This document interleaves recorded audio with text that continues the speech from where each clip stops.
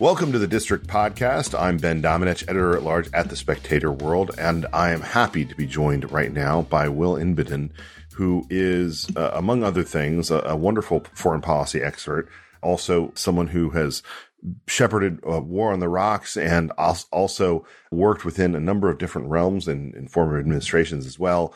Will, thank you so much for taking the time to join me today.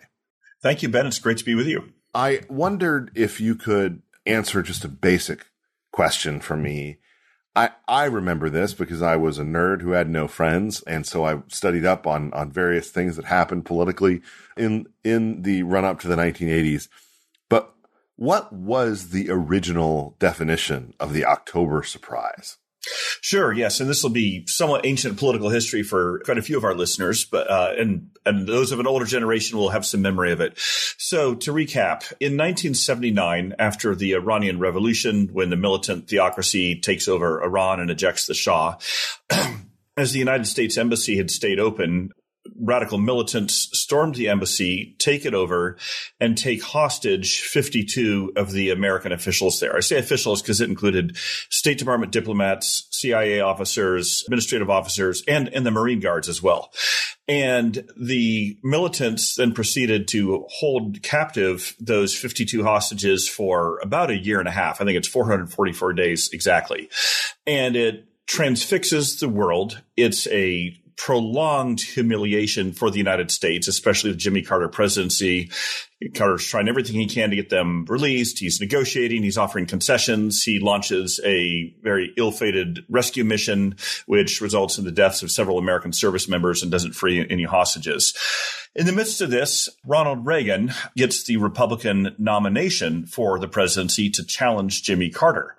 And Reagan presses his foreign policy critique of Carter on many fronts. You know, Carter's been weak in the face of growing Soviet strength. He was passive as the Soviets invaded Afghanistan, et cetera, et cetera. And especially Carter's so weak that he's allowing these American hostages to be held by this radical regime and doing nothing effective to get them freed.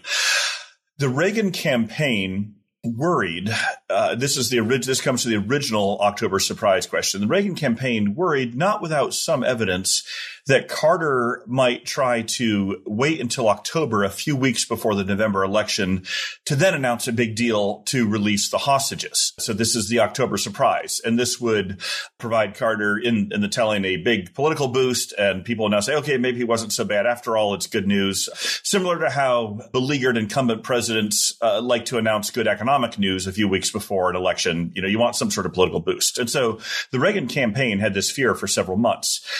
That term October surprise later gets flipped after Reagan does win the election. Then the hostages don't get released until right after he's sworn in.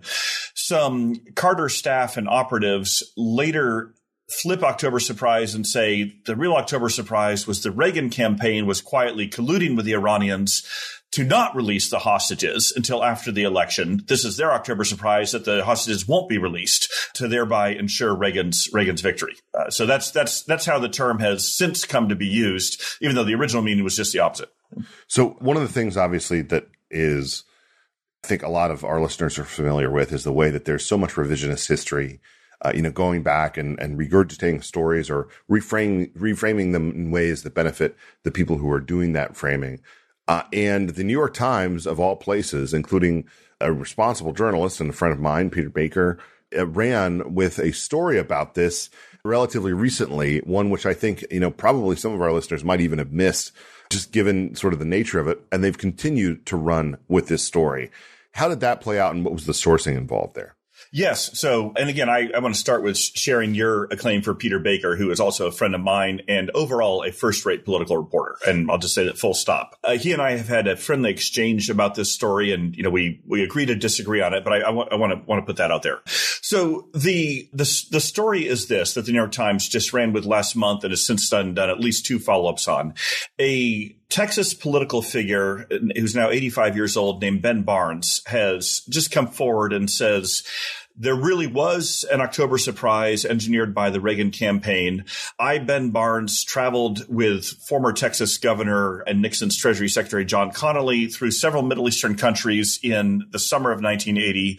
And John Connally was carrying a message to those Middle Eastern countries. Please tell the Iranians on behalf of the Reagan campaign, hold on to the hostages. Don't release them until after the election. And then once Reagan wins, he'll cut a better deal with you, since he'll have defeated Carter, and he'll give you better terms to release the hostages. So this is the story that Ben Barnes is now coming out with, which, he had otherwise, except for one small exception, never said anything about for 43 years.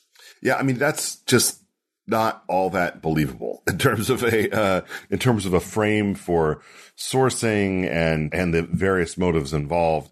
When it comes to Barnes' story, about what he's saying happened with Connally, how much of that is something that's actually testable, verifiable, something that you could figure out by looking back at records and the like, and how much of it seems like just total conjecture and something that there was no contemporaneous reporting about that would have indicated whether he was telling the truth or not?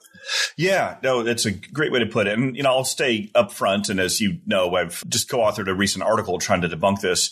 This story is almost certainly false. I mean, it is almost impossible that this is actually true.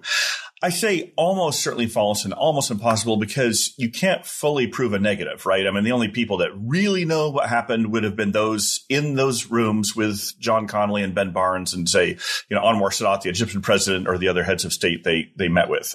However, and some of my quite a bit of my frustration with these series of New York Times articles that rather credulously accept this as true, the more you do look into it, there is not only no independent verification of this, there are very, very good reasons to believe that it's not true at all. Any of the indications one would normally look for to demonstrate the validity or at least the plausibility of such a story just aren't there at all. And I've been disappointed that the various national reporters who have picked this up and run with this have not asked any of those, not even hard questions, just basic questions about, if this is true, then why did X, Y, and Z not happen? And I can go into some of the details there, but I think what's going on is there's just, a lot of the left-leaning media want to believe this because they want to be on Carter's side. They want to think that Reagan was more treacherous, and there's a human tendency to want to believe conspiracies.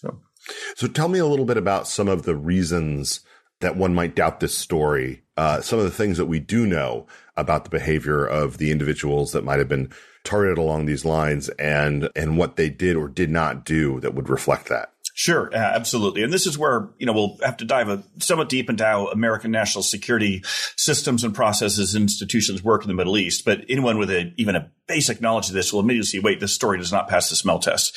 So first, there's a question about John Connally himself. Okay. So he'd been earlier in his career was a Democrat, was the governor of Texas for a few terms, was with JFK in the limousine in Dallas when JFK was assassinated. And then the bullet actually hit John Connally as well. So he's an icon. But Connally was always more in the conservative Democrat tradition in Texas. And so a few years later, he switched parties and became a Republican, served in the Nixon administration, and then ran for president in 1980 as a Republican, challenging Reagan in the primary. Of course, Reagan gets the nomination. Connally doesn't. But Connally then endorses Reagan, is supporting the Reagan campaign, is hoping to get a cabinet appointment in the campaign. So first, a couple of questions one has to ask is, why on earth would Connally have even thought he could get away with something like this? And given that Iran is a radical Shiite theocracy, and the other countries that Connally and Barnes are visiting in the region are by and large Sunni Arabs, including some that are mortal enemies of Iran, such as Egypt and Saudi Arabia, why on earth would Connally think that asking some of Iran's mortal enemies to pass a sensitive diplomatic message like this would even work? That's the first part. The second part is, why did he think if they're doing this, they could keep this secret? Nothing stays secret in the Middle East, right? I mean, any region of the world has a gossip. The Middle East is particularly rife with gossip. And so for this to work, every foreign official, every Arab leader they would have met with, and the staff who were in the room would have had to, keep it secret for the rest of their lives, that this has never come out from any of them before. And this is not just one meeting in one country. This is 6 countries that they're claiming that they went to with this message. And then further, we now know, I'm not disclosing anything still classified here, American intelligence had very pervasive surveillance of what was going on in the Middle East. Human sources, signals intelligence, especially anything pertaining to Iran and the hostage crisis. And the NSA director at the time, National Security Agency director, who was Admiral Bob Inman, who was monitoring all of the communications traffic throughout the Middle East, anything having anything to do with Iran and the hostages, went on record with us saying there was no indication of this whatsoever. There's no way that these messages could have been passed to these leaders and passed back to Tehran, and our intercepts wouldn't have picked it up. And Inman is emphatic about that. So I could give you others, but like I said, those are just some of the beginnings of why there's just absolutely no evidence for this, let alone why is this guy now waiting 43 years later to all of a sudden come out and say this when these allegations have been thoroughly investigated for decades before. Well, one of the things that I think is interesting about this is that, it comes at a moment when, I think a lot of people are, increasingly skeptical of a lot of different things associated with the intel community, with the, quote unquote deep state. There's a lot of rumor mongering and, assumptions of kind of the all powerful nature of it. And, in reality, I think that it's actually been shown to be quite more fragile and brittle than I think we would like it to be in terms of what's going on. Obviously, just most recently, this storyline regarding the leaked Ukraine documents is indicative of that fact. Yeah, exactly. Is it actually possible that someone like Connally could have gone into this part of the world at that moment, delivering a message like this, and have no paper trail whatsoever, have no, after action kind of reporting either from, Mossad or from our own intelligence that he was offering something like this? Because that to me is a major red flag about the storyline. Yeah, you're exactly right. And again, let's, one possible hypothetical, which is not the scenario that Biden says, would have been if Connally would have met with one Iranian official, let's say in Paris or Geneva or something like that, one time, only meets with one person, asks them to carry a message like this. Even that would have been really hard to keep secret the way that Iran works in the European Union.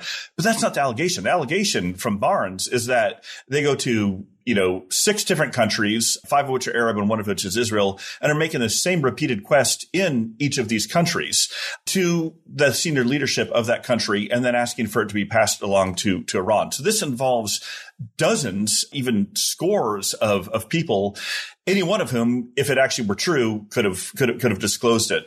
Another thing we need to remember is Carter was the commander-in-chief and president of the United States at the time. And so all of our ambassadors in the region, our CIA chiefs of station, our military liaison, they're all working for the Carter administration. I'm not saying that they're partisans or something like that, but if they were picking up any indications of this, they are bound by their oath of office to immediately pass it back to Washington, right?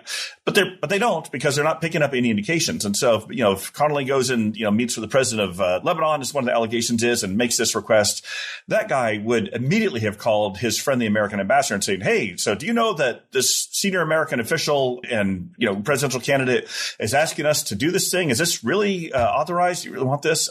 There was absolutely none of that. And so the silence is just deafening. I know that you are a student of history and someone who, pays attention to a lot of this. I've heard different examples cited over the years of various presidential candidates who interface with foreign powers in attempts to do or accomplish various things. Tell me a little bit about what the actual real documented evidence is of any of these individuals actually engaging in this type of behavior. I know there's a Ted Kennedy example.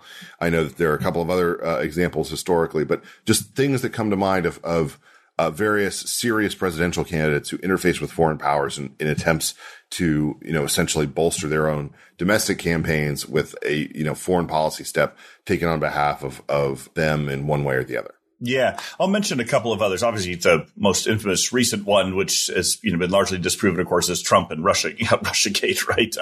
The fabricated steal dossier and everything. But 2 others. One that you referenced is there is some evidence that in 1984, Senator Ted Kennedy, who was not running for the nomination himself, but of course was supporting the Democrat nominee, Walter Mondale. Kennedy traveled to Moscow and, kind of quietly asked the Kremlin to not do any, diplomatic deals with Reagan or do anything favorable for Reagan, but wait for some time for Mondale to get elected. There are smidgens of evidence for that. I wouldn't put that past Ted Kennedy, certainly, but the Reagan administration a couple times had actually used Kennedy as their own back channel with the Kremlin, and Kennedy valued keeping that channel open. And so even if he might have made a few intimations there, and there's frankly more evidence that he did that than anything about this October surprise, it didn't amount to much. The more infamous one is Anna Chennault traveling to Vietnam in 1968, allegedly on behalf of the Nixon campaign, to try to persuade South Vietnam to not go along with LBJ's peace negotiations to try to end the war. Again, there are smidgens of documentary. I mean, we know she traveled there. There's smidgens of documentary evidence. She might have made some of those requests. There's no evidence that the South Vietnamese authorities actually took that seriously or did anything with that. So I don't put a lot of stock on that one, but there's so much less evidence. I mean, there is no evidence for this October surprise allegation about Reagan in 1980. And that's why it's been frustrating seeing so much of the mainstream media picking this up with so much credulity and just running with it based on absolutely no evidence. I kind of had always put Ben Barnes in that category of people who are sort of old and cantankerous, and you kind of took everything they said with a grain of salt. Why do you think that they're running with something like this based on just basically his claim? Yeah. And I will also say, I know Ben a bit. I'm here in Austin, Texas. He's a part-time resident of Austin. He's on the board of the foundation, helps fund the school I work for. As well, you too. Yeah. Okay. Look, he's kind of a lovable rascal in some ways, right? He's very colorful. He's fun. Yes. He's a great storyteller. But he is a partisan Democrat and a storyteller. I have not talked to him about this particular allegation or my effort to rebut it. If he reaches out, I'll be curious to hear his take. I don't want to speculate on his motives here, but I will say, looking at his past, it is not necessarily a past of pure integrity and statesmanship and truth telling. So we'll just leave it at that. Yes. But so why is everyone picking it up? Like I said, I think for a lot of Democrat partisans, they want to believe it, right? They Carter is in his twilight days. They've never come to peace with Reagan's victory and then successful presidency. And if you want to believe something, confirmation bias kicks in and you're going to be a lot more willing to accept something that otherwise there's no evidence for. It's the George Costanza rule. It's not a lie if you believe it. So Will, let's wrap up with this. We are living through a time right now where the foreign policy situation on the American right could not be more chaotic and going through a lot of different upheaval. I've had a number of guests on my program on Fox News and here at The Spectator, people who I've profiled and paid attention to who are working through a lot of the different next steps for foreign policy on the American right. As you see the current landscape, what do you think is happening to it? And do you think that there is something in terms of a coalescing of opinion among the foreign policy, national security policy community on the right that looks like a combination of the populism and the hawkishness that has run through the Republican Party in recent decades? Is there something that's coherent that's coming out of this mess? Or do you view it as kind of disaggregated and still chaotic with actually no real signs of coalescing? Yeah, I think more the latter. And I'd say that as someone who's not merely disinterested observer, right? I mean, I'm a scholar of this stuff, but I'm a practitioner and it's a matter of public record. I'm more of the hawkish internationalist wing of the party, right? But to try to give more of an analytical framing, these are recurring tendencies in the cycles of Republican political history, right? Going back to the 1930s, sometimes the more, restrained or populist or isolationist wing of the party will be ascendant, and not for bad reasons, by the way, even though that's not my personal predilection. These are serious critiques they have of American overstretch and neglecting our needs at home and liberal idealism run amok and so on and so forth. But you've seen, I won't give a lengthy history lecture on this, but you've seen every 10, 20 years, these recurring cycles come up. So in some ways we're living through another one of those.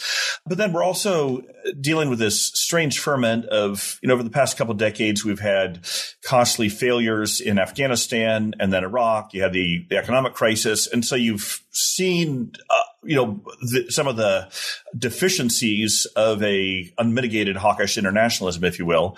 But now we also have these new challenges, aggressive China, Russia's invasion of Ukraine, the disastrous withdrawal from Afghanistan, right? So we didn't like what was happening in Afghanistan before, but now we've seen the alternative. That doesn't look so good either. And so I think there's understandable disaffection among many base Republicans, but we haven't yet coalesced behind either a new unified set of party commitments or necessarily a clear candidate. And those things usually go together, right? I mean, there was, I just finished publishing this big book on Reagan's foreign policy. And one of my big takeaways is all through the 1970s, there's major debates within the Republican Party over between several wings over what it should be. Reagan stakes out firmly a hawkish internationalist camp, although some restraint on use of force, but he doesn't fully resolve these debates until he wins the nomination, then wins the election. So there's some ways these won't be fully resolved until we see who the candidate is and then what happens in 2024. So the thing that is interesting to me is that this particular moment in Washington, virtually everyone on both sides of the aisle disagrees about everything, with one exception, and that being the idea that China is a major threat that needs to be addressed. Now, the degree to which they agree on what to do about that threat is really an open question. We've seen, for instance, the back and forth over just the issue of banning TikTok. And so it's really kind of an open question about whether there is an ability to find some kind of bipartisan unanimity on it. At the same time, though, the people who paid the most attention to that issue seem to be sounding the alarm very consistently that we are not either delivering the kind of material, weaponry, resources, et cetera, that Taiwan needs, or that we ourselves are ill prepared for the kind of major great power conflict that could result from such a situation. How does that get changed around in an era in which the appetite for American involvement in war and conflict overseas just is very low? I mean, they're tired of sending money. They're tired of, even in the instance of Ukraine, which is obviously a proxy war where we do not have American boots on the ground in a significant way other than intelligence services. Even there, you see this kind of diminishing appetite from Republicans to be voters to be involved in that or to be sending the kind of money that we've been sending. So how at that point do you turn around and basically say we need to double down and send more money, more resources, more military equipment to the Taiwanese in anticipation of what every expert seems to expect to happen within the next couple of years? Yeah. And this is where, in a perverse way, I'm somewhat of an optimist about eventually getting some sort of national consensus in this, precisely because the China threat is so clear and present and dangerous and of a first order. I mean, we are in a new Cold War with China. We may not like that. We may not have chosen it. We actually didn't choose it, but the adversary gets a vote. They have identified us as their main adversary, and they have been acting on that for a couple of decades now. And we can do a whole nother conversation about how we got here. But starting with the fact that we have that clear threat, that at least forces a national debate of, therefore, what do we do about it? But a few years ago, there wasn't even a clear consensus on what the threat is. Now, at least we're there, including, as you said, with quite a few Democrats, right? So you won't find a single Republican, credible Republican, who is a China dove. They're all hawkish on China. It's more, what do we do about it? And similarly, the Democrats are really moving in that direction. So I at least like that framing of the debate. And then we're still going to have some very hard choices. What's this mean for the CHIPS Act and industrial policy and banning TikTok and forced deployments and the Pentagon budget, all those other things. But at least once we have a clearer understanding of the threat, that's a start. One last question for you. They've brought back Be All That You Can Be.